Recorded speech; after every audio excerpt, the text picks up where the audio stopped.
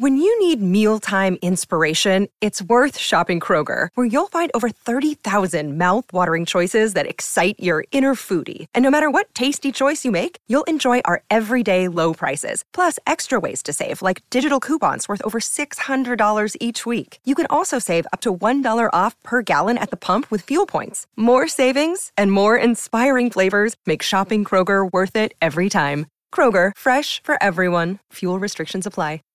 We're live.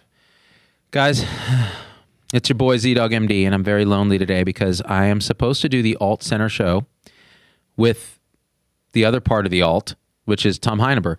But guess what? Tom Heineber did this thing where he had this thing called a baby, and apparently he overslept.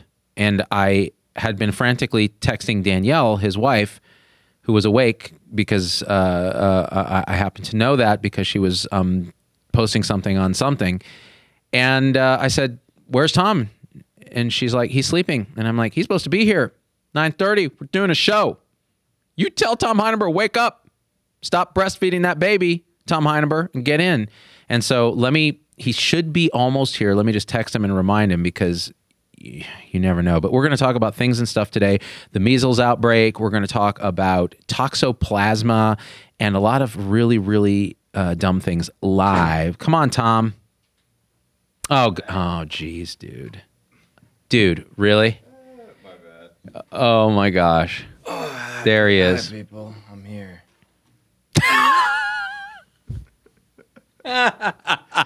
Dude. Have you ever seen Seven? No. The Seven Deadly Sins? You've never seen Seven? I never saw it. What? I this mean, is a worse crime than me being late. It could be. You may have me on that. There's a moment in Seven where he's like, "Oh no, John Doe has the upper hand. John Doe has the upper." That's what it's like having a baby. It's like this baby has the upper hand. You know? Tell me why. Just tell me the story. Oh, my headphone's not plugged in because I can't hear myself. Really? Hold on. Let me get you. Oh, it is. It's cranked. Here, let me. Hello. You can't hear yourself? Testing. I hear me and I hear you. Testing. Now I can hear myself. Oh.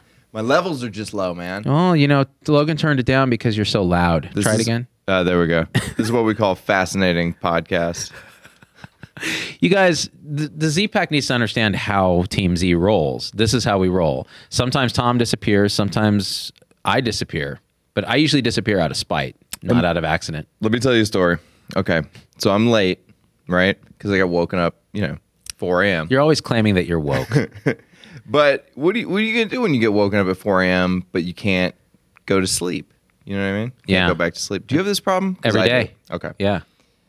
Well, what I do is I argue with anti-vaxxers online. Oh, no. So I went really? That's why you stayed awake? I went on Twitter. Oh. And there was this girl named, I'm not going to say her name, but her Twitter handle is @mom-of-2 dinosaurs. And it says, "I'm not a regular mom. I'm a cool mom. 24, ex-vaxxer, cloth diapers, educate before you vaccinate. I love my babies." And so I get into it. She's got this baby, allegedly vaccine injured. And I basically just she's like, "Yeah, on the internet, everybody's always telling me that I'm such a terrible mother for not vaccinating my children." And I'm like, well, yeah, you're basically signing your kid up for the possibility of measles and polio and other things. You said something that rational to her. I've been trying to be rational. Yeah, wow. That you chose not to vaccinate for, right? And it's like, her baby medically cannot be vaccinated, and her doctor said so. And I'm like, really? What did the doctor say? And it's like, here's a video of him. Just look at him. Wait, what?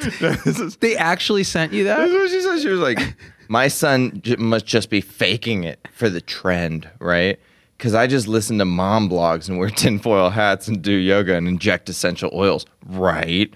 This is my reason for never poisoning my child again. Before you say it wasn't vaccine related, it was. His pediatrician confirmed. And then she sent me this video of him looking like just a regular cross-eyed baby who's maybe got some spit bubbles going on. I mean, who doesn't look like that at that time of morning? And then I'm like, okay, what did the pediatrician say? She won't say anything. Because nobody said anything to her. She just looked at this baby one day and was like, you look strange. And then from then it was on, So this is what kept you up this morning. Well, and then you went back to sleep. To be fair, I was already up. Right, because of the Because baby. I have a real healthy baby, vaccinated fully. Fully vaccinated. By Dr. Blair Duddy, who's going to be on the show shortly. That's true. Yes. Mm-hmm. Not fully vaccinated because she's only had the 2-month schedule of shots. Right. But up to date on the vaccination. Right, yeah. Well, that's true. Up to date. The vaccine thing is keeping a lot of people up at night, especially in these epidemic areas where there are outbreaks of measles that was apparently eliminated largely in the U.S. Just a little while ago. Measles is from malnutrition. We don't get measles here because we're well fed in the U.S. Tom, you know, and I know, that the rate of measles was decreasing well before the vaccinations came around to poison our little Paco. That's horseshit. By the way, there was a great article. When the lay press starts shaming anti-vaxxers, we've reached a tipping point. Finally. I think we have. Yeah. Business Insider, the top, 10 things that anti-vaxxers say that are total lies. And it was the same as all this stuff, right? I think because, who can I say this? Who the fuck is listening to the mainstream press about anything? Even if they're on our side, who listens to them? Yeah, just listen to us, guys. Don't listen. I don't know if I told the story to you, but I have a friend, Chance, and he went to shoot a movie in the Philippines. He was gone for like 2 months. Then he came back, and he asked his stepfather, who's sort of a conservative, Trumpy type guy. He was like, "What's been going on in this country?" He's like, "I'll tell you what's been going on in this goddamn country. A coup, a literal coup.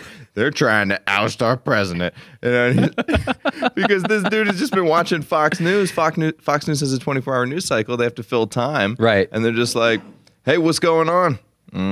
Probably a coup. I don't know. I'm just saying. Listen, I tell my mom every week I have a call with her. It's this insane 20-minute rant. This is what I've started doing is just putting the phone on speaker, like over here, and then just like doing my emails and answering Facebook messages. And it's like, and then I can't believe that what they're doing to him. He's trying to help the country and this is happening.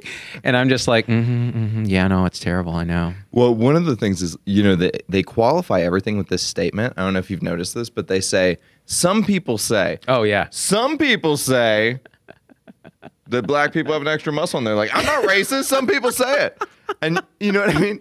That's how they get away with it on Fox News, and then on MSNBC, they're like, some people say we should have full communism, and the rich are to blame. What's funny about that extra muscle for black people? So they actually did a study a while back. I forget when it was and what the details were, but they asked a bunch of medical students about actual physiologic differences between and they thought that it was Caucasians and African Americans. And a lot of the medical students were like, they agreed with statements like, black people have a higher pain tolerance, or black people have an extra muscle, and these were medical fucking students. So if you think there isn't still a bunch of conditioned weird bias and misinformation in the world, I mean, there fucking is. Right. I mean, some people say that. That's, this is why I won't let the residents work on me.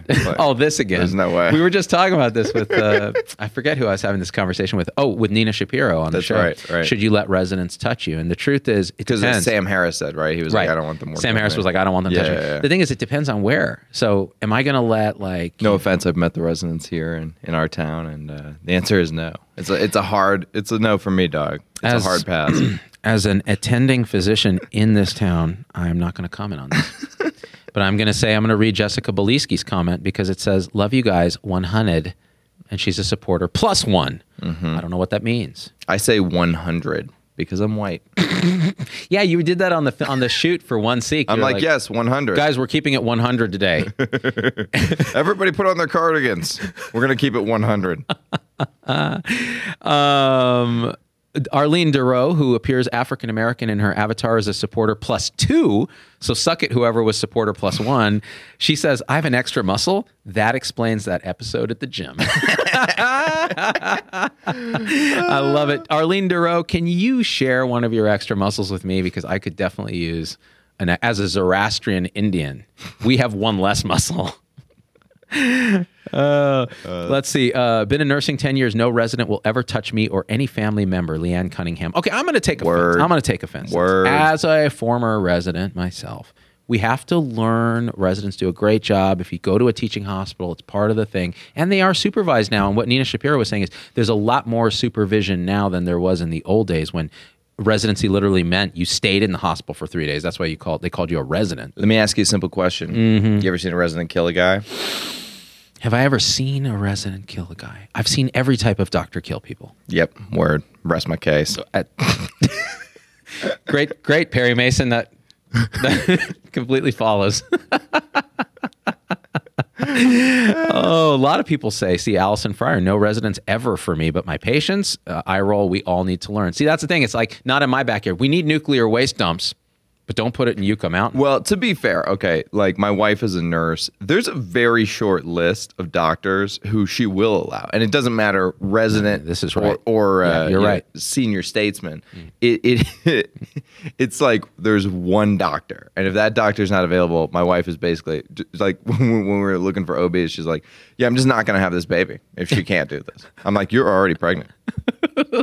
Can't get. She's going to have to move to New York to have that late term abortion. But we got the OB that we really wanted, and but then when it was like the night of, and it was like, oh, the laborist might have to do it, and all this, it was like, no, they shan't. I will wait for this. Interesting. So just kind of we kind of pushed back our labor a little bit to wait for the OB. This is fascinating because we had the I say our labor like I did. Yeah, I know. Yeah, I slept on the couch and drank Capri Suns.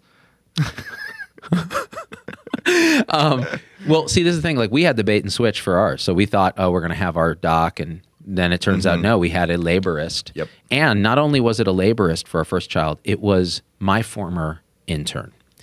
And here's the interesting thing: I remembered her as an intern, and I was like, So we were talking about residents, right? Yeah. Now she's an attending. She's going to deliver my first baby, and the question is, what do I do? Do I say, get me another attending? No. I go, sounds good. I'm going to sit here and watch. And it was nerve-wracking. It really was. My first baby anyways. But it gets to the point, nurses, doctors, professionals who know they're all 1 degree of separation from these docs, we know who we're not going to let touch us. Well, here's the thing, too, that Stanford's one of the best teaching hospitals in probably the world. So, yes, of course. Like, you're biased to think that the residents are going to do a great job because, like, Peter Attia was one of your residents. Yeah. You know what I mean? Well, actually, there's something to this. Yeah. And this is going to sound elitist because it is. If you have a tertiary problem, in other words, something complex, not a bread and butter issue, I would never fucking ever in my life go to a community hospital or to a third-rate, like a lower-tier teaching hospital. Right. And there's a reason, because there are differences in skill set, capability, engagement, teaching, resources. You have, the very high-level tertiary care facilities where if you have something like complex lupus with complications or you need a transplant, that's where I would go. But the thing is, if I want my appendix out, I would go to someone who does a lot of them in a community setting, and the hospital is a decent hospital. That's perfectly fine. People say this with LASIK eye surgery all the time. They're like, the expensive one, the guy doesn't do it enough, and it's not going to be right. The cheapo one, the guy does a lot of them, so like he's probably going to do a good job. Like 1,000%. I hear this all the time from people about eye surgery. When Robbie Pearl was on the show, we were talking about how do you fix healthcare. He's the guy who ran the Kaiser Medical Group for a long time. His proposal, and I agree with this, is that you have less hospitals, less people doing these procedures, and they do more of them. They're centers of excellence. This is interesting because when you're in a dense city center, there are actually less restaurant options, and they're higher quality and they're more efficient. They're able to serve more people. Now, compare this to when we were in rural Texas just a little while ago. Like, no offense, rural Texas, I won't say the name of the town. I didn't, other than the meals that we had in people's homes, which were amazing. Yeah. I didn't really have a good meal the entire time we were there. We were paying, I think we had a meal for the crew and it cost $200, and it was one of the worst meals I ever had in my life. It was terrible. Yeah. But I'll say this. This is true. This is absolutely true. So where I grew up in Clovis, California, Fresno, California, worst food I have ever had in my life. And every time I go back, I pull out Yelp and I'm like, let me see. Maybe things have improved. And I get the 5-star rating. I go, it's the shittiest food you've ever had. Because their 5 stars is different. It's different. Yeah. It's like somebody going, wow, this is the best shit we have in town. My grandparents are from Rock Falls, Illinois, which is one town over from Dixon, where Ronald Reagan was born. Both of these towns have like a total of 22,000 people that live in both of them, right? And so I'm out there for the summer like a couple of years ago, and she's like, Dixon, they have a sushi restaurant now. You like sushi, right? You're fancy. You want to go over there? And it's a sushi buffet that looks like the sushi came from a Costco in Chicago 2 hours away. And there were French fries out for the locals. And I'm like, I don't want to eat these French fries. And she's like, what, are you too good for these French fries at this sushi restaurant? Here's a question: are you too good for the French fries? So could the answer is yes. Yes, I was because I did not eat them. Well, because you're spoiled by being an elite in a major food town. The question is, are local, like for example, my parents. Yeah, they are as backwards a people. I mean, they're both physicians, right? You think, and they're upper middle class. You could eat whatever you want. They will choose to go to McDonald's, Hardee's, when we're on vacation, Carl's Hardee's, Jr. Denny's, Yeah. The moon's over Miami. Uh-huh. Delicious. Yeah. A Grand Slam. Have you had that? So much bacon. Totally. And you get to Denny's and it's this soggy piece of shit with and you're just like, but we're spoiled. So our thing is, but so are we criticizing these restaurants when they're actually serving the local population exactly what they want? Yes, I'm criticizing them because most of the time they're not very good. I mean, you find a couple hidden gems, and like if it's fried food, usually it'll be okay, right? Because everybody can do fried food. But it's okay. So it's interesting. So getting it back to medicine is, my so my grandfather lived in the small town Rock Falls, Illinois, and he had pancreatic cancer. The doc there, his primary, knew enough to know what he didn't know, and sent him to Milwaukee to have a Whipple. Instead of just basically, he had pancreatic where he could have told him to go home and die. And he was, 80 or something when he was diagnosed. He went to Milwaukee, had the Whipple, and he ended up living for 9 years after that. That's insane. So it was a pretty good catch by this doc to know what he didn't know and send him where he needed to go. Right. So like, I think that's what... and that's what you want. Yeah. And the truth is, like I said, I've worked with residents in all kinds of rural communities. Right. And some of them are they're tremendous. They have a lot of insight. They care a lot. And they're really good at bread and butter. And occasionally they're good at recognizing complexity and sending it off. And that's the thing. You have to send it off quickly. And even, I shouldn't tell the story. I'll anonymize it. But I have a very close relative who had an eye problem and as a teenager, and it was missed by the local doctors and ultimately got referred late and lost vision in that eye. And it could have been taken care of at a tertiary center. And it's very tough. So people, like muggles, the lay people will say, how do you pick a good doctor? How do you know? I'm going to go on Yelp. Terrible. I meant to talk to Nina Shapiro about this. She had a whole chapter in her book, Hype, about why online physician ratings are total fucking bullshit. Because all they are is the best and the worst. So it's a person who's the most happy, who got a ton of narcotics, and then the person who's like, you killed my child. You also got to remember that patients don't know how to rate a doctor. Right. You know what I mean? Right. That, like, if I go in there and I'm like, Politeness here's is the down. thing, Z-Dog MD. My back hurt because I do manual labor. This man's work, all right? And It's pronounced Manuel. I'm going to need 200 opioids. Give them to me. And then you're like, hey, sounds like you have a tough go. Here's some opioids, right? Then I'm going to be like, God damn it, that doctor, he gets it. 5 out of 5. He gets it, boy. But we all kind of understand that these rating sites are bullshit. So how do patients pick doctors? You got to know a doctor who knows a doctor. We should have a site where it's docs rate docs. Oh, I told you about my idea for a doc-on-doc dating app called Doc.Goose. Yes. Maybe we should make Doc.Goose the doc-on-doc rating site. But the problem is, they're going to game it. Like, because, like Bhupinder is going to be like, hey, buddy, we play golf. I got you some tickets. How about you give me a 5? Okay, buddy, but you got to give me a 6. But it only goes to 5. I want a 6. I had an amazing idea for a dating site where it's, you know how Netflix does, Are You Still Watching? Yeah. This will be like, hey, we noticed you're watching a lot of X. So is Chandra. And she's in your city. You know what I mean? So you can bond over your love of The Office. And then you guys can literally Netflix and chill. Kathleen Kappa says, as a medical professional, how do you tell someone where not to go? So this is tough. Z does it like this. I don't know. I mean, I've heard things. Well, with Tom, I'm just like, don't go to him. He's a butcher. But with patients, I usually say, they're a doctor in town. I really have had good experiences with X, you have to give them an alternative. Yeah. Yeah. So it's not so much bad mouthing the other clinician. It's more, well, my experiences with so-and-so. Totally. I really like Totally. so-and-so. Pam Ann says, LOL, Doc Goose. I think it's a thing, Yeah. personally. I like it. What do I know? We could marry it with my Duck Dynasty toddler edition called Duck Dynasty. That's the kids version. I love that. Duck Dynasty. They're a bunch of 4-year-olds being like, I don't think the gays should get married.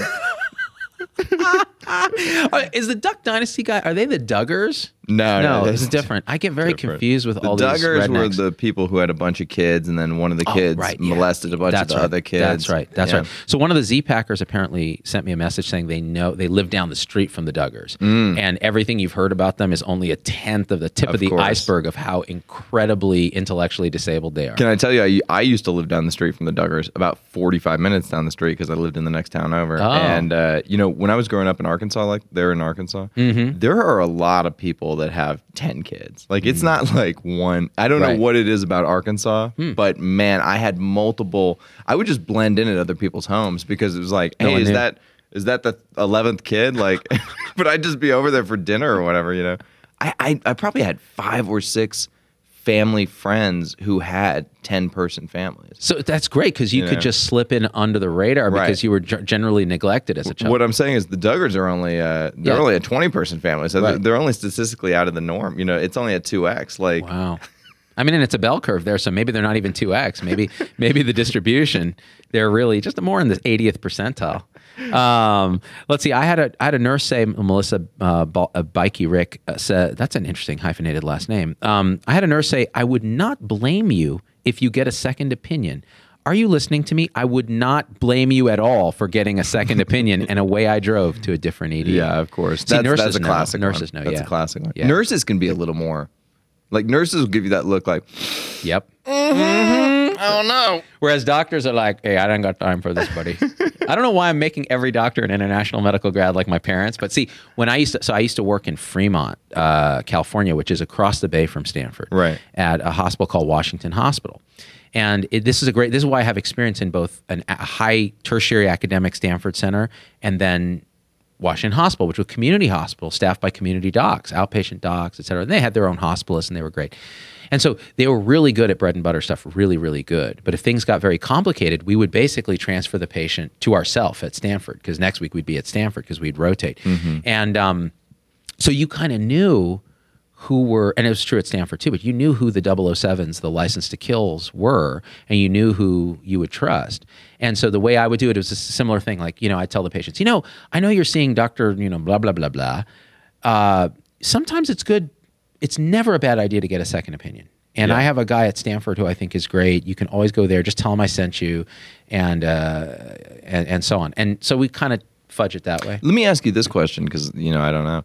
What causes that person to become a 007? Is it largely incompetence? Is it incompetence plus malice? Is it straight malice? Like, are they billing in a way such that problems arise? Tom, everybody is incompetent in their own way. And I can't speak for all of them in one fell swoop, but I'll say this. All those can be true. The most common reason I think for doctors, in my experience, not being great is they just were never that driven or engaged in this in the first place. So in other words, they went in, their parents pushed them into it, whatever it was, and they just don't have, it's hard to be a doctor. It's hard to get into medical school, but it's not that hard. Yeah. And so if you can get through, go to the Caribbean. Yeah. You even have US medical schools. I mean, you can cruise through without learning a whole bunch actually. And we had a saying at UCSF, and this was one of the top schools in the country at the time. I don't know where it is now. I hope it's still one of the top schools. Otherwise, it feels weird to say I went to UCSF because I'm arrogant that way. We used to say P equals MD. So we were pass fail. So if you could just pass the first 2 years, you were going to get an MD. So you could be the last in your class. And your patient, what do we call the last in your class in medical school? Doctor. Yeah. So there is a component. That's funny of that. too, because we used to have a saying. It was no P equals VD. Yeah, you took Just it to at the the- next at the frat house. That was at the frat house, the which frat you house. weren't a member of because you were too white even to be in a frat. They wouldn't take you. I would have been in a frat, but here in Vegas, where Not a big I thing. went to art school in Chicago, and then I transferred back here to UNLV in Las Vegas, and neither of those places had Greek communities. Big And Greek well, I mean, there was, but if you were part of it, you were kind of the loser, you know? Right. You're like, the only place that'll take me is like the frat house. Right. Whereas in the South, if you're not in one of the frats or the sororities, then you're not you're cool. kind of At Berkeley, it was like only the weirdos were in the frats. Yeah, exactly. We had something called Frat Row. It was all the houses, and they were the oldest, most beautiful houses there, but they were filled with the biggest idiots. You're just Yeah, like, totally. oh God, what? It's just a bunch of dudes who can't admit they're gay, you know? They're just like, hey, dude, let's do this thing where you shove the thing up my butt as a joke, you know? They. So once I went to a frat party in college in Berkeley, and we show up, every single person there is Korean. And I'm like, what the hell? I thought this was a frat. And I was so biased. I just assumed everyone in frats were white. And I show up and everybody there is Korean. And they were like, and this was the thing, Berkeley in the 90s was this very fractured, everybody had their identity and you just congregated with your own. So the Indians were here and the Koreans were here and the Asians were here and the Christians were here. And the young Republicans, which were the biggest group at Berkeley, were here. And here I am, this Zoroastrian kid, doesn't look Indian, doesn't look white, kind of looks Jewish. I don't know who to fit in with. So I just found some weird friends and we got a house together after the dorms, right? So we go to this Korean party and we were looked at because someone was like, oh, you got to come. And I connected the dots. The person who invited me was Korean. And I'm like, how did I not make this? So me and my 3 white buddies walk in. Hey guys, we're ready to, And everyone's just sitting there with books and sipping beer casually, kind of chatting. I'm like, what is this? It was a real culture shock. And I actually felt more at home there, actually, except for the looks I kept getting. By the way, Asians are the most racist people in the world. Oh, yeah. Just so you understand that. Indians are terribly racist. Koreans are racist. Japanese are racist. Asians are the most racist against Other Asians. Other Asians, yeah. The Asian hierarchy is a real thing. We have a friend who's Japanese. And the top of the hierarchy. Anytime you get him going, he'll just be like, fucking Chinese, fucking dogs. Really? Yeah, oh my God. Wow. And I'm like, dude, you grew up here in South LA. Like, what are you talking Dude. about? You're not even... My wife's parents, who are Chinese, vis-a-vis Taiwan, they've traveled all around the world. They will not go to Japan because they consider the Japanese to be a murderous race of evil thugs and cavemen. I mean, it's straight. It's a mix of nationalism, racism, some weird phrenology. They're still judging people the size of your head. Can I tell you something? I straight up don't understand racism. Tell me why not? I just don't get it. Like everybody's okay, maybe this is a conservative ideal where I get to the center right part of the show, but I treat everyone as an individual. You know what I mean? Mm-hmm. And most of you, I'm like, dumbass. Actually, dumbass, right? It doesn't matter if you're black or white, you're still a dumbass to me. You know what I'm saying? You know what? I'm gonna say this. This is true about you.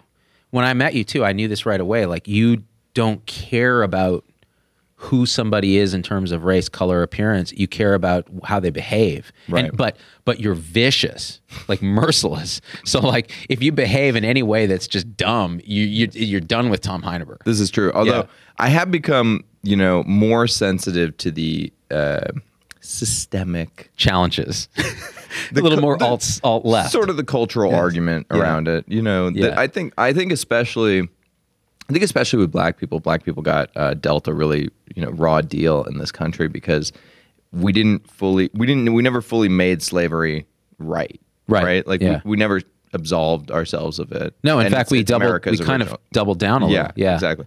Everybody else who comes here, I'm like, listen, that's the meat grinder. You go through the American meat grinder like everybody else with your family structure intact. And when you have your family structure intact, you have a chance to prevail on the other side. But when you break apart the families and cause everybody to scatter, and fend for themselves, you're not going to see the same level of success going forward, right? Like we did Chinese people super wrong in this country. We did Irish people super wrong in this country. Indian people have been done wrong historically. Remember that guy, the Sikh guy who got shot after 9/11? Yeah, that was bullshit. Yeah, like everybody gets something in the American meat grinder. Right. And Indians are pretty good about hiding. They're just like, I don't know, we're over here. Guy. Yeah, who? Right. Hey.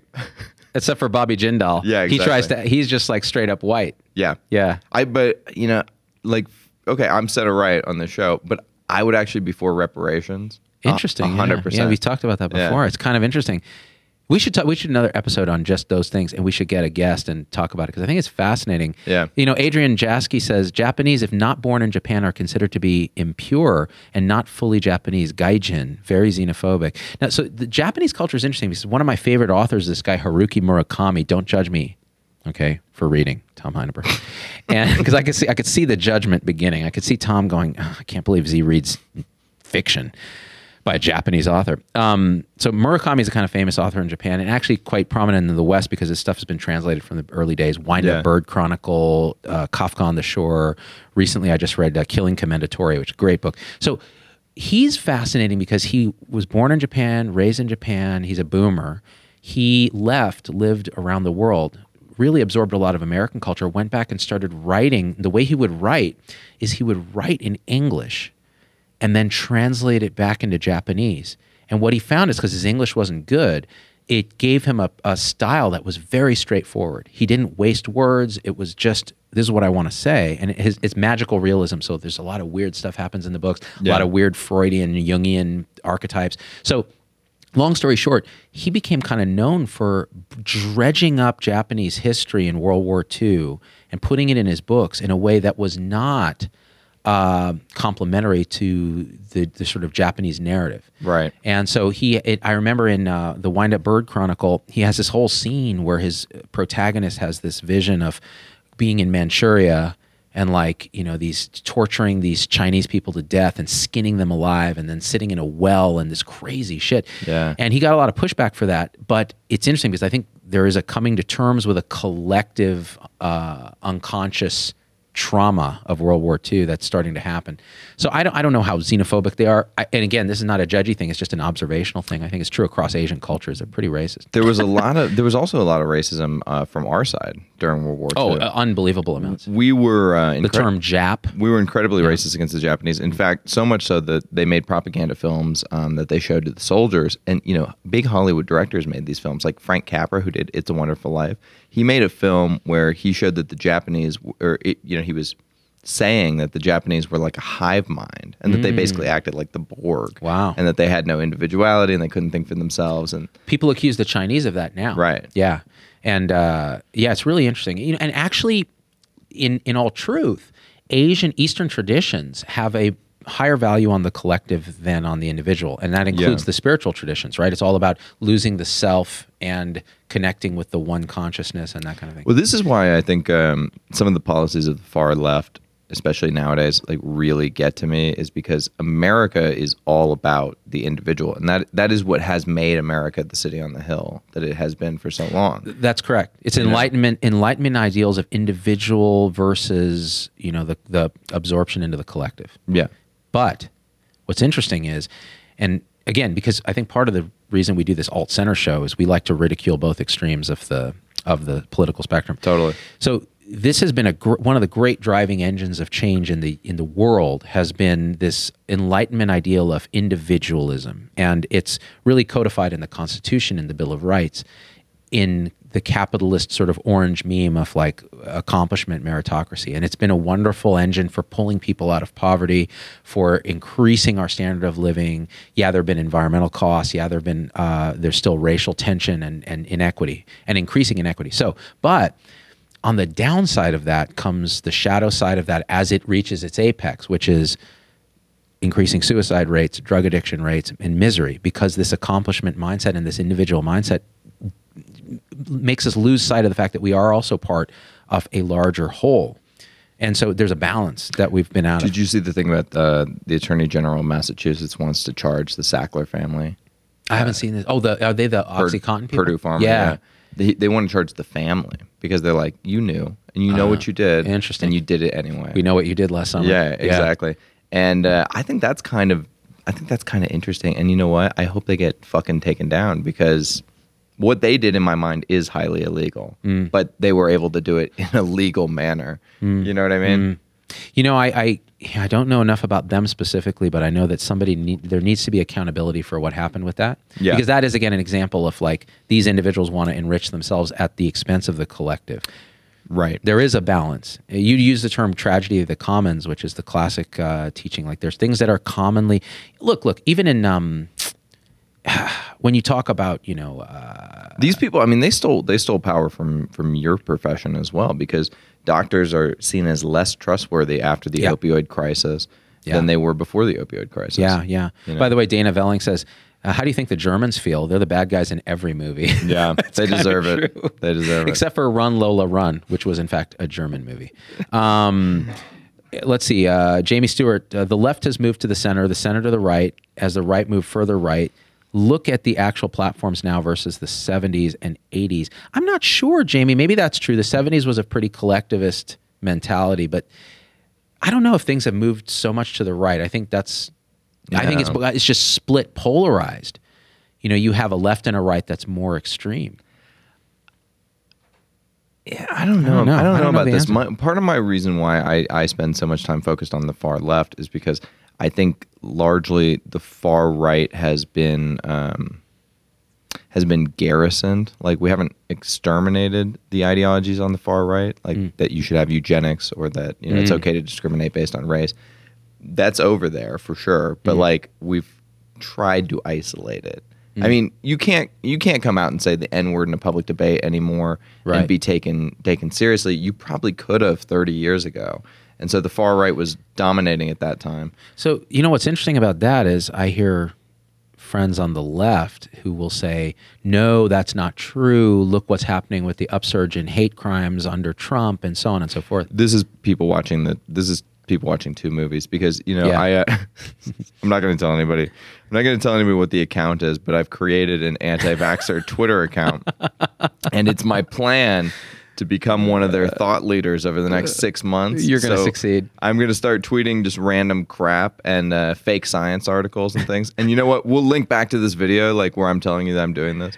But I'm definitely going to become one of their thought leaders, 100%. But in signing up and following all these people, I've been seeing the far left side of the equation. I've been watching the two movie thing play out, and it's just like living in two completely separate realities. Agree. If I went on this anti-vax Twitter account every day, I would be like, oh my God, black people are being lynched in the streets, and gay Right. people are being lynched in the streets, and trans people are being lynched in the street. You know what I mean? Right. And if I went on the far right side, which is more like my Bitcoin Twitter I go on,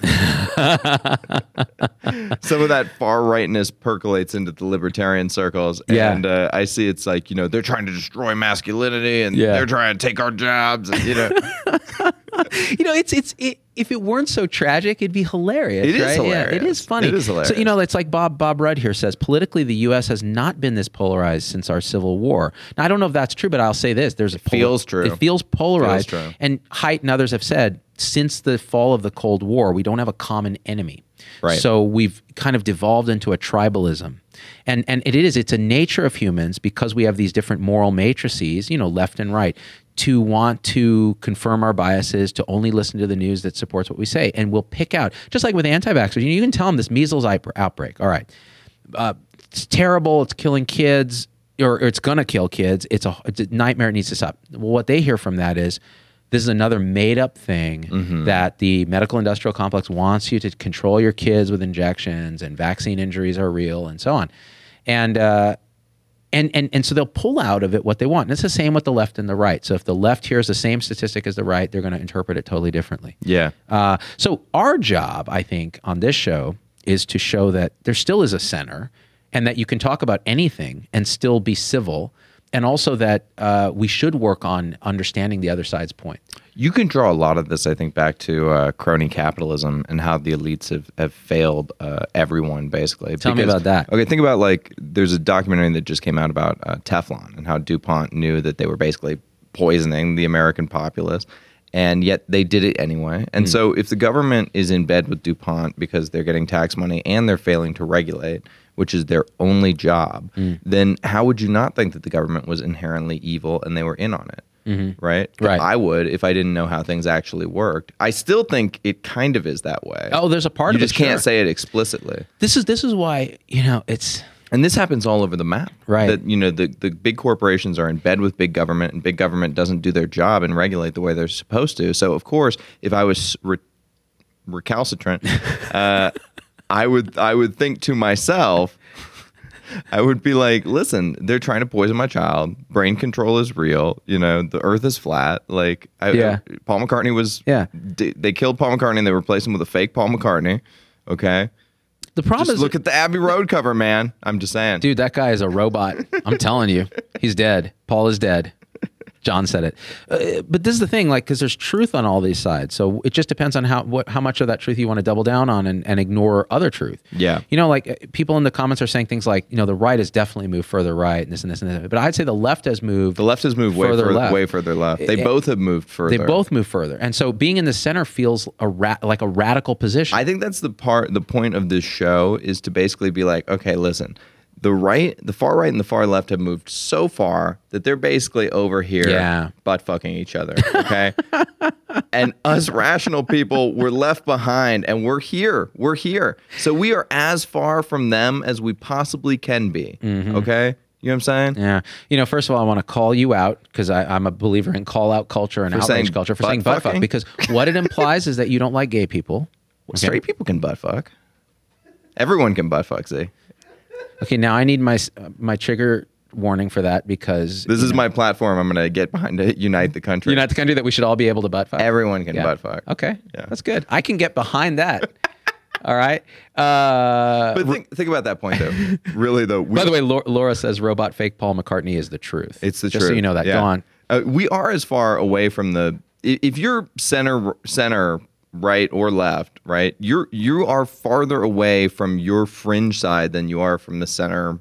Right. Yeah. The right or the center left. Yeah. You know what I mean? Like you and I are closer together on most things. I fucking hate people on the far right. Like I despise them. I hope they all kill themselves. Shit. You know what I mean? No. Now I'm triggered because the suicide prevention. Tom. The far right is Logan. Put up the suicide hotline. The far right is authoritarian and they're racist and they're sexist and they're they're everything but classist because they tend to be very poor. Because that ideology gets you fucking nowhere in this life. But equally, I hate the center left. I don't want to kill them. I just want to center left, the far left, the far left. Sorry, I just want to send them to Mars or something. Yeah. You know what I mean? Yeah, like, get them really far away. Like from Matt Damon. Yeah, forget them conveniently there. Yeah, I'm with you, dude. I'm actually with you on all the extremes. Being center left, the far left makes me ill. It should. You know, and this is the thing because and it's going to devolve into communism eventually. Well, if they get power. Yeah, if they get power. But then what will happen is they'll realize like every other communist country that communism doesn't work. It's contrary to human nature. Look. Let's go back to this We're not going to realize that though until a lot of people die. Yes. And you know what I mean? Yeah, like, and here's the thing. It doesn't even affect me. I'll say this patently because I have money. I can move. I have social mobility. I can move out of this country. I can buy citizenship elsewhere. I'll come back when everything is on sale and buy it up on the cheap. Like if you want to institute communism, go for it. I'm going to leave. This is what I think. I think it's the Ayn Rand thing. The communists and the Ayn Rand people are both their extremes on the individualism versus collectivism, which we were talking about in the beginning. Yeah. This idea of, so when Ken Wilber and these other guys talk about holons and holacracy and holarchies, they're really talking about everybody is both a whole in themselves and a part of a bigger whole. And they're always striving, each holon, so you're a holon, I'm a holon, made up of smaller holons, which are all in a fractal pattern all the way up and down. We're all striving with a tension between autonomy and individualism and being part of this bigger holon. Mm-hmm. And the truth is the people who are the most successful strike that balance. Communism is a perversion towards the entire collectivism.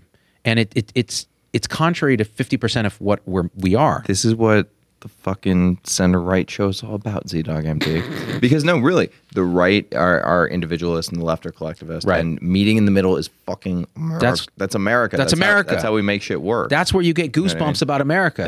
Yeah. Like when we went to Texas and we saw those immigrant physicians doing their shit. Yeah. This is what we saw. We saw the individual who came from a country where, and I'll tell you what India was like back then when they moved, because it was that way for my parents. Bureaucratic, full of red tape. You cannot progress if you're in the wrong caste.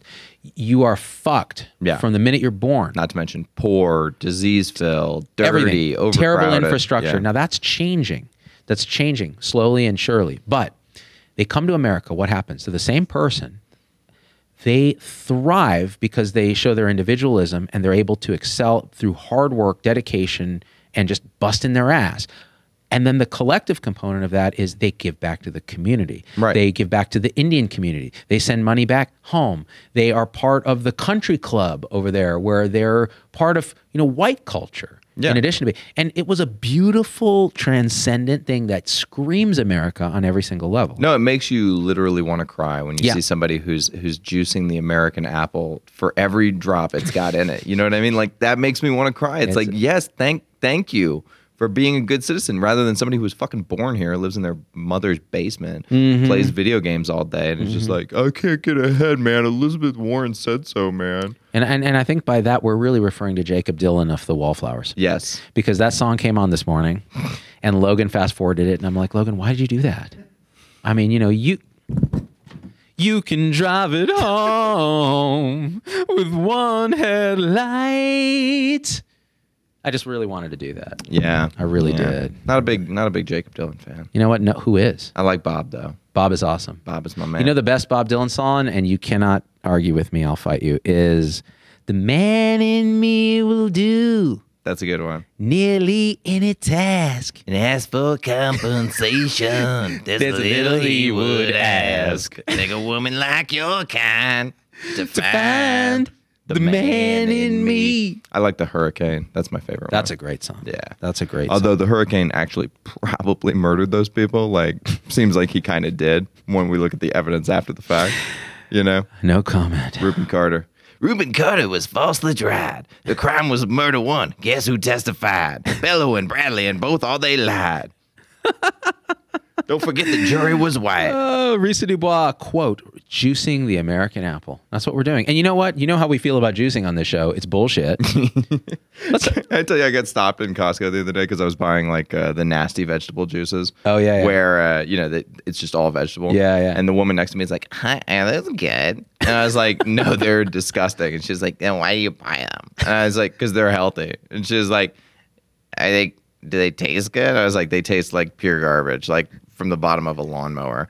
And she was like, "Okay." And then I saw her pick them up and put them back down and get the apple juice. Anything that's good for you, Tom Heineberg, tastes like fucking shit. It does. We But know just, this. Like, pound it down, man. Yeah, look, I can take my medicine. How do you feel about apple cider vinegar? ACV. Oh, the notorious ACV? Yeah, Yeah. fool, I know about apple cider vinegar. What you want?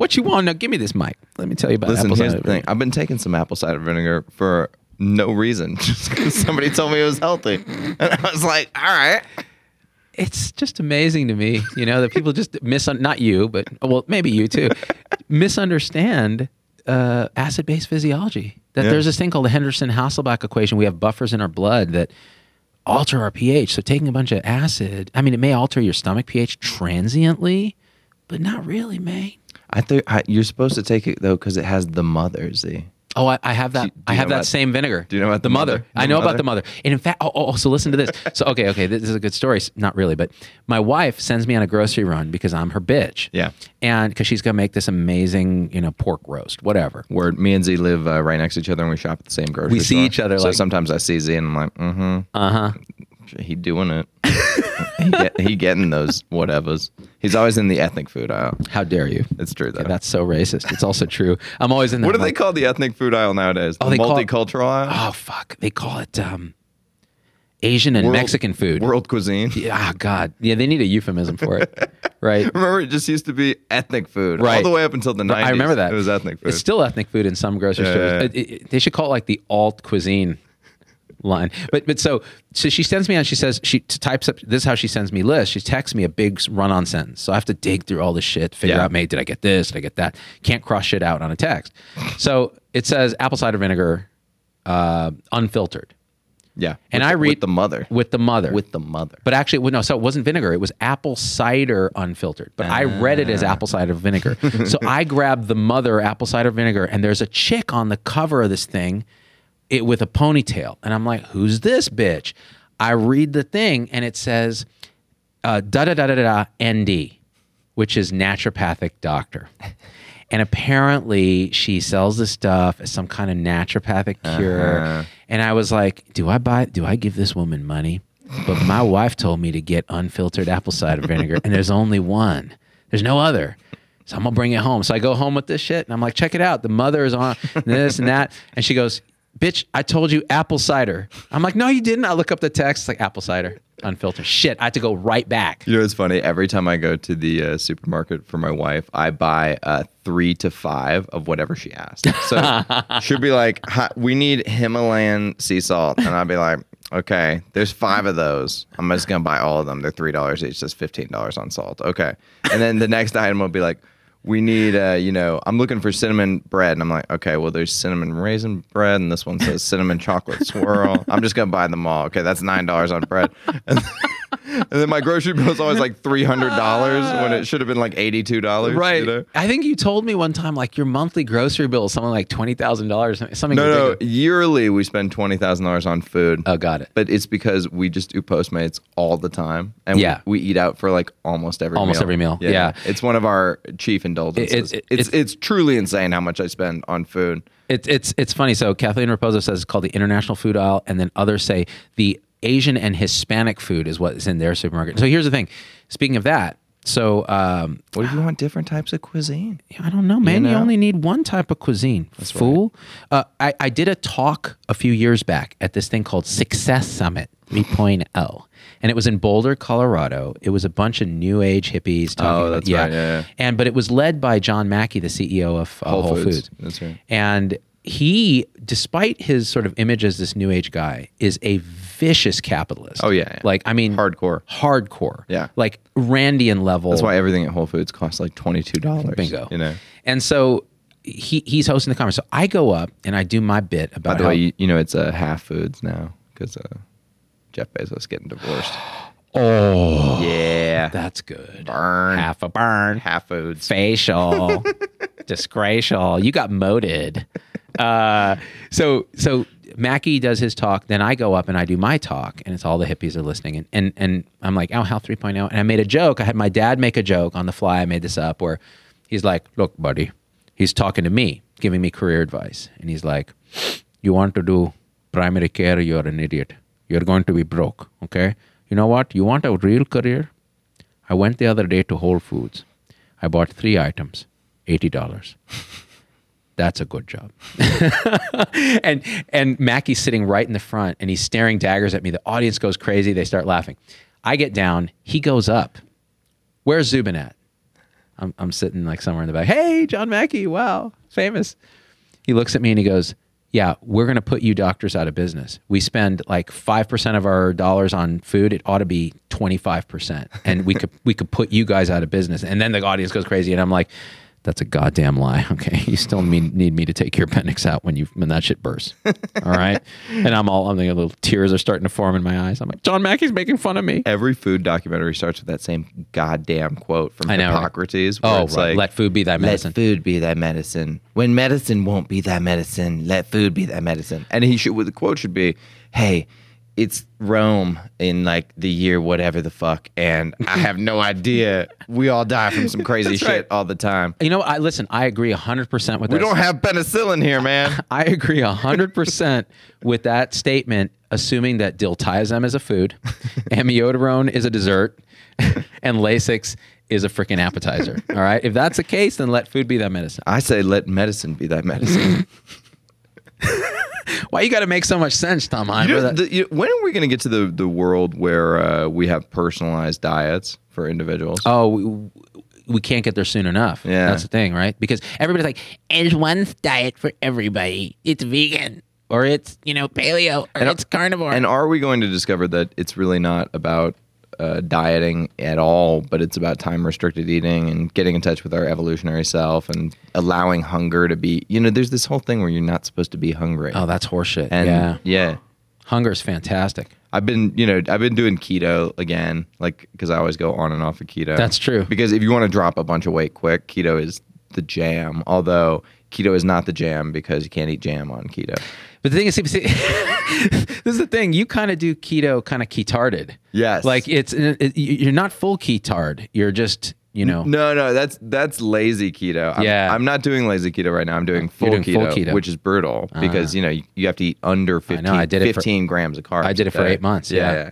It's really hard. I lost hella weight. I got a 6-pack of abs. Mm-hmm. I felt pretty good, but I was miserable, and then I couldn't eat what I liked, and I felt restricted. I couldn't eat with my family properly, and then my lipids went cuckoo. You can't really eat out either because you know what I found? You have to eat like a lot of like lettuce wrap type sandwiches. Yeah. And you're increasing your risk of E. coli, basically every time you do. Every time I have one of these lettuce wraps, I end up getting violently ill.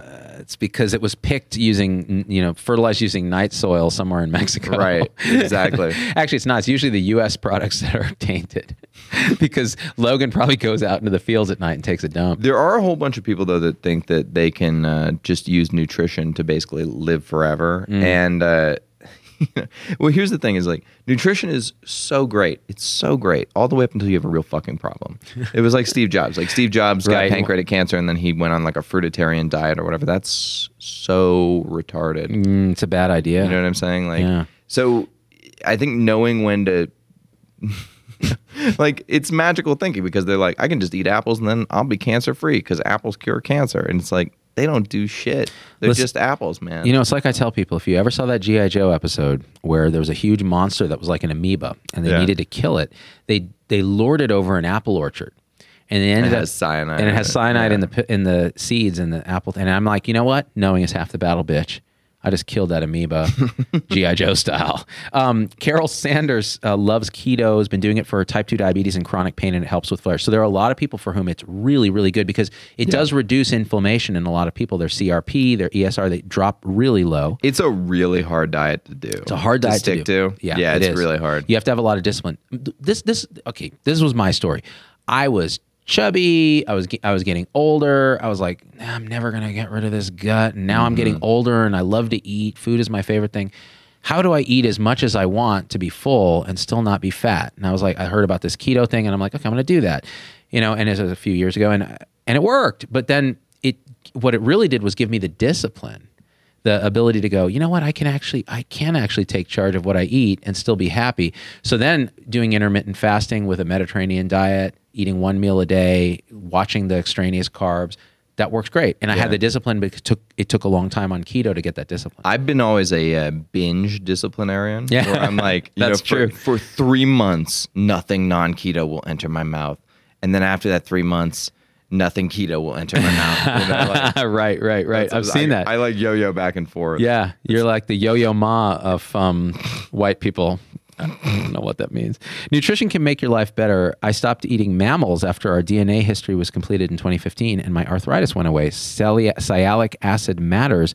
Linus Hollis. I know nothing about that, but I will say, look, you find the diet that's right for you. Andy Loynd. It's the need to believe that your way is the way because you have to believe that it is, lest the cognitive dissonance send you scrambling. Yeah. Yeah. Also, that's why Andy's our executive producer. Everything is just replacing religion because we are now so secular as we have nutrition's a religion. Yeah, nutrition's a religion. Politics is a religion. Cultural identity is a religion. You know what I mean? Your bank account is a religion for some people. Like, you're just replacing religion. Now, one thing. So, you're right. A bunch of false idols, as they say in the Bible. As they say in the Bible. What my kid was asking me about the Bible the other day. Yeah. And I'm like, read that shit. See what you think. You think Harry Potter's a trip, girl? Yeah. Check this out. You know who had a lightning-shaped scarf? Jesus. Most people don't know that. I do find that a lot of people who believe in the Bible have never read the Bible. I have seen that because I have read the Bible. I have read it twice, and there's a lot of crazy stuff in there. Yeah. There's a lot of good stuff in there too. Yeah. Don't spill your seed. Yeah, exactly. Somehow you will be smote. Right, or if you wear mixed fabrics, you're going to be smote. Damn, I'm screwed. Basically, you get smote on a lot of things. There's a lot of smoting. Yeah. So I promised in the beginning of this that we were going to talk about Toxoplasma gondii. Oh, that's right. That's right. Let me. Did you read anything? No, I didn't because I refused to. But I'll tell you this, because Tom was like, "You hear about this toxo thing and cat ladies?" We'll get to that, but I want to frame it this way. I told Tom, you need to watch this documentary on Netflix, which you have yet to watch. Mm-hmm. And I tell the Z-Pack, watch this documentary. It's called Catwalk, and it is a Canadian documentary about these crazy cat ladies in Canada who enter their cats in cat shows, and they go follow these 3 cats, Ooh La La, Bobby, and Chance, and they all compete for the Canada's top cat. And it is amazing, and it's weird. It's disturbing. It's hilarious. It's alternatively touching. And you start to go, could I put myself in this person's place where their life is around this cat? They're living in this interesting trailer type home, and they're grooming this cat with a vacuum cleaner on reverse, blowing this Angora cat's hair. And their tears well up in their eyes when the cat gets second place. I mean, it was intense. So I guess we should say Scientific American came out with an article that says that people who are infected with Toxoplasma gondii have a 47% higher likelihood of developing schizophrenia. And it came out of a study in Denmark, I think, where they studied 80,000 people, both pre and post schizophrenia and pre and post infection with Toxoplasma gondii. And I thought it was very interesting because it kind of like lends back to this whole, theory that, since antiquity, cats have been idolized and that we've had crazy cat ladies forever.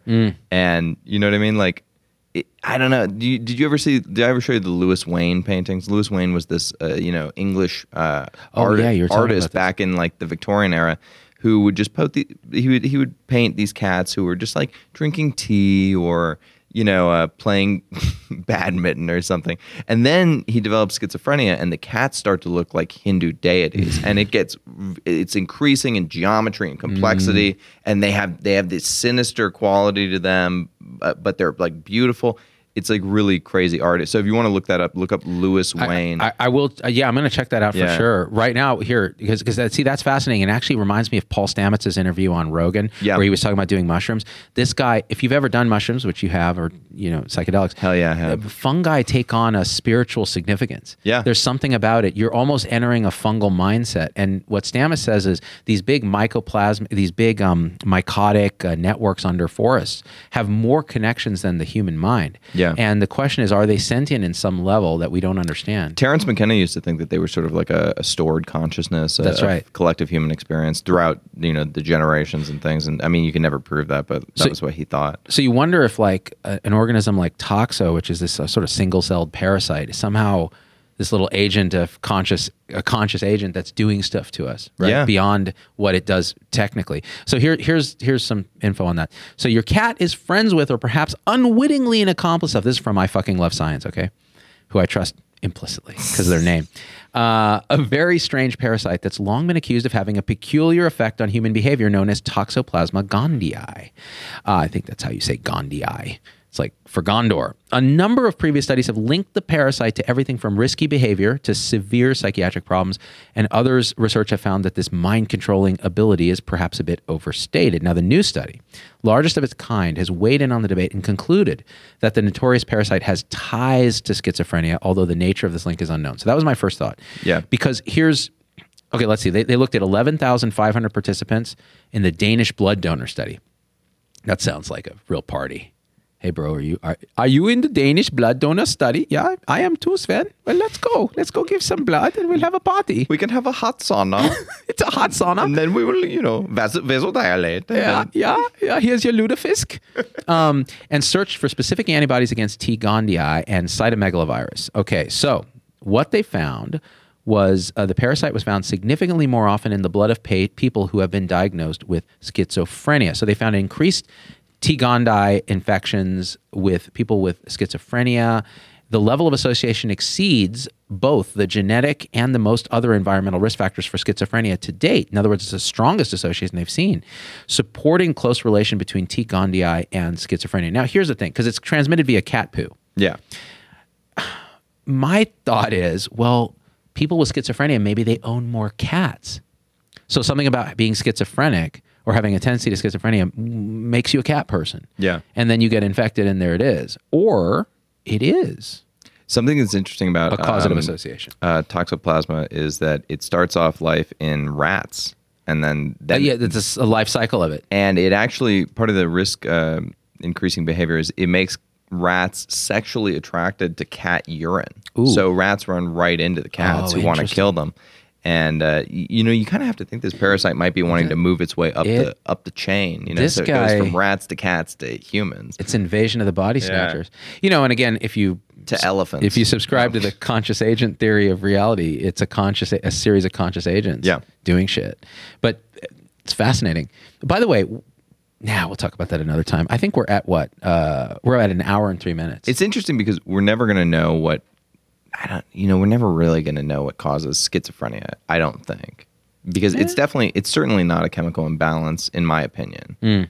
I think this chemical imbalance thing is fucking bullshit. It's bullshit. For as mental though illness. as though we have a bunch of chemicals swirling around in our brain, and that's what The chemical is imbalance causing it. we're measuring Right. is an epiphenomenon. It's an iconography of it's a correlation. Exactly. It's not the causation of this disease.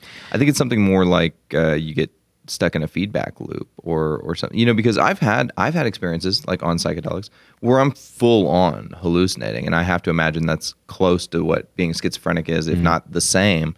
But it dissipates when the drug dissipates, and I'm not stuck in the experience. But if you got stuck in a loop of this experience, they would just call me schizophrenic, and they would be like, okay, he broke his brain doing this drug, and now he's schizophrenic. Well, and Michael Pollan in his book, How to Change Your Mind, actually talks about this. The early uses of LSD were felt to be psychotomimetic. Yeah. So a way that clinicians and therapists could understand their psychotic patients.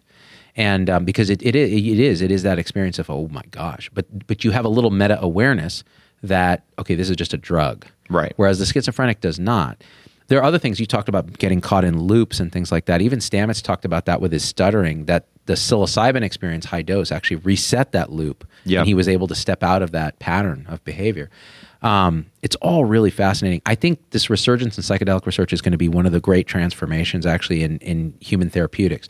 And it sounds overblown, but it's not. No, it's not absolutely overblown, true. especially not if you've done psychedelics. Yeah. And the potential for the reset. And we should clarify this. It's not just done psychedelics. You have to have done a proper dose in the right set and setting. Right. With the right intention. Right. Otherwise, you're just out there going, dude, look at the tables going, dude. It's like Stamets said on the show. He's like, I hate it when people call them shrooms, man. Yeah. That really is just a bastardization and a belittling and a sillyification and an infantilization of what is really a powerful therapeutic, the likes of which we do not have in our armamentarium. They're entheogens. Yes. That's Which what I means like to call spiritual genesis. Yeah. Man, it's really fascinating.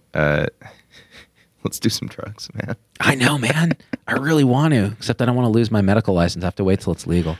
It's been like 7 years since I've had a high dose psychedelic experience. Yeah. Tom and I have been talking about this, because we need this spiritual reset at some point. I think part of the problem is, like right now, if you want to do it in a proper set and setting, you have to basically go down to Costa Rica or somewhere where it's legal, and you got to participate in this weird, ritual in the jungle in a language you don't speak, and people are singing Ikaros at you and things like. We should be able to do it here in a therapist office, It's pronounced the rapist. By the way. Yeah, no, exactly. And here's even a bigger twist. So as a doctor, I have to write, when I re-sign up for my license or my privileges, there's a question on there that says, do you do illegal drugs? Yeah. And those drugs are illegal. And so to be honest on that question, I can't do those drugs. So they need to be legal in a therapeutic setting. And now, if you went to a province where they were legal and then did them, you could answer honestly and be like, no, I don't do illegal drugs. That's probably true, yeah. Because I transported myself somewhere where they were legal and then I did them. That's probably true. There are interesting questions on that, actually. Like, do you have any condition, substance abuse, mental illness that would affect your ability to perform your duties as a doctor? Mm-hmm. And it's like, wow, you need a lot of insight to answer that one right. Yeah. And I'm like, no.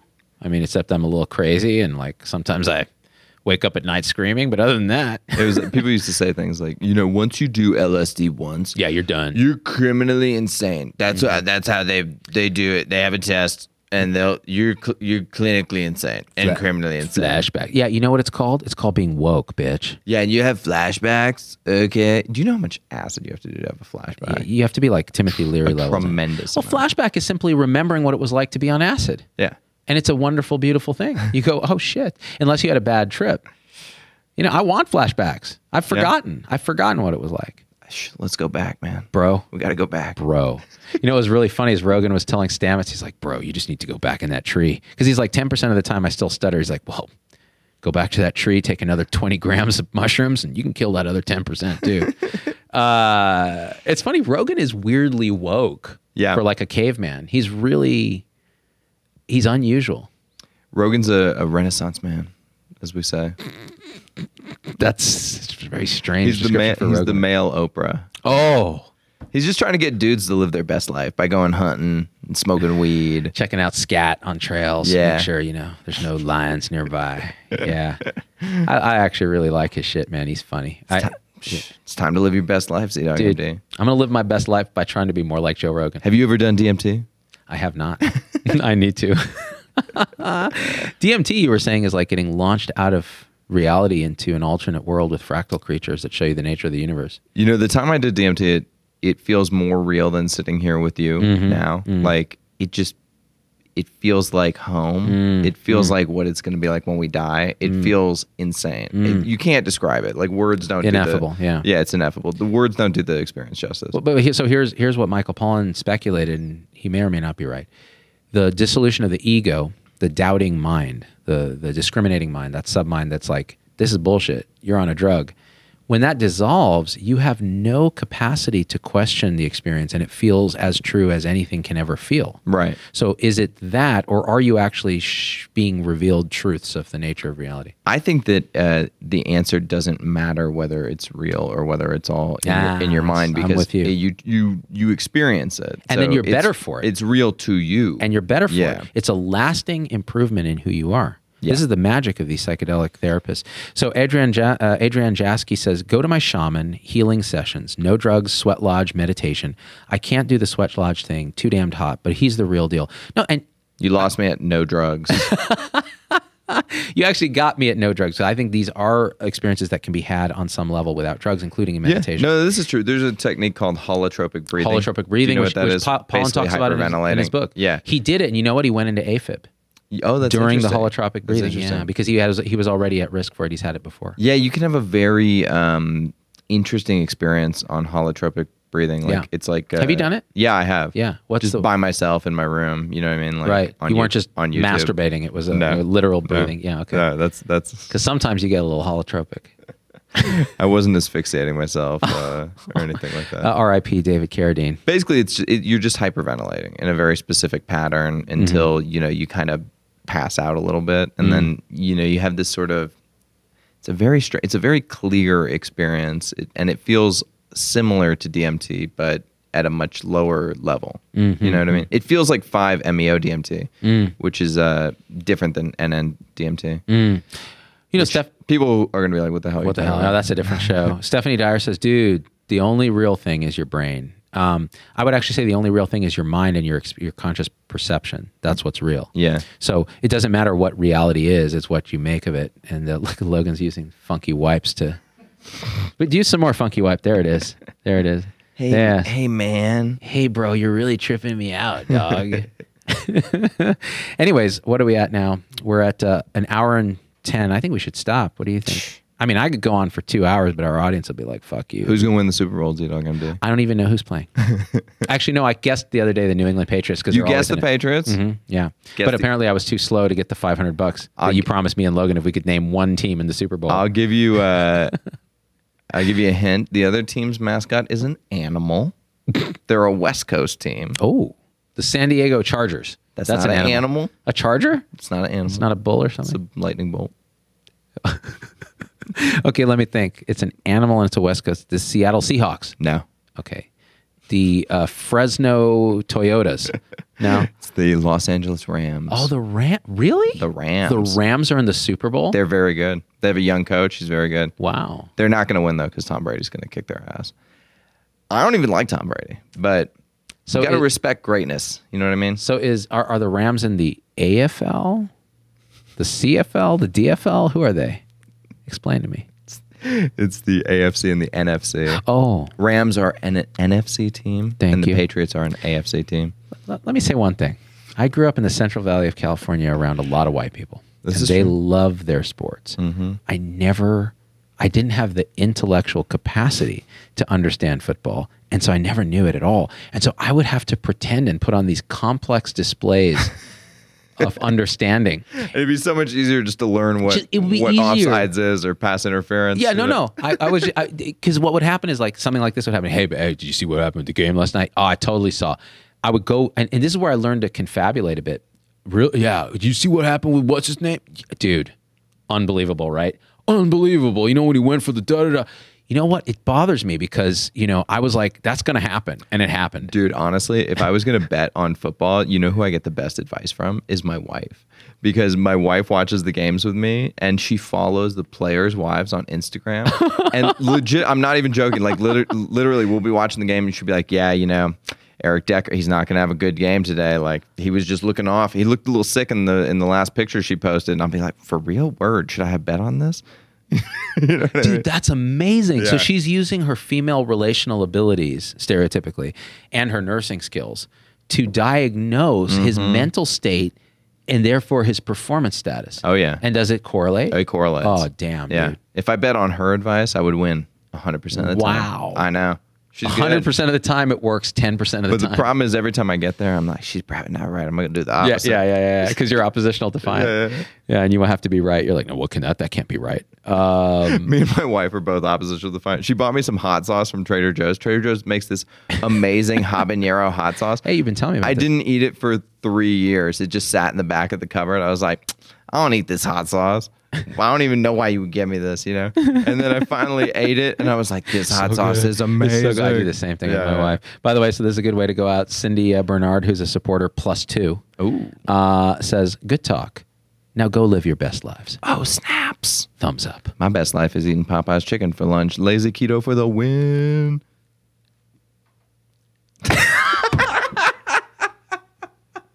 And we out. We're out. Hey, it's Dr. Z. Thanks for getting through the whole episode. That's a huge accomplishment. And so at this point, I just got to ask you for a few favors because it just helps us so much if you leave a review on your favorite podcast platform and subscribe. It just really helps the algorithms to get this message out to others. The second thing is email me, hello@zdogmd.com. I get all these emails personally. I can't respond to them all, but I need to hear your voice because especially on podcast, we don't have a comment section. And I want to hear how this episode affected you, what you'd like to hear in the future, what you think we got wrong, what we think we got right, anything, or just say hi. So that's really powerful. And the third thing is financially, it helps us a lot to support the show in any way you can. And if you go to zdogmd.com/supporters, you can join our supporter tribe on your favorite platform, YouTube, Facebook, Instagram, wherever. What that will get you on those platforms is live shows with me that are exclusive for supporters and access to our Zoom meetings where we talk about awakening realization and we share with each other our own experience. It's a powerful group effect. It's a community, really. And we support and love each other and share, again, through our own experience, how we're waking up.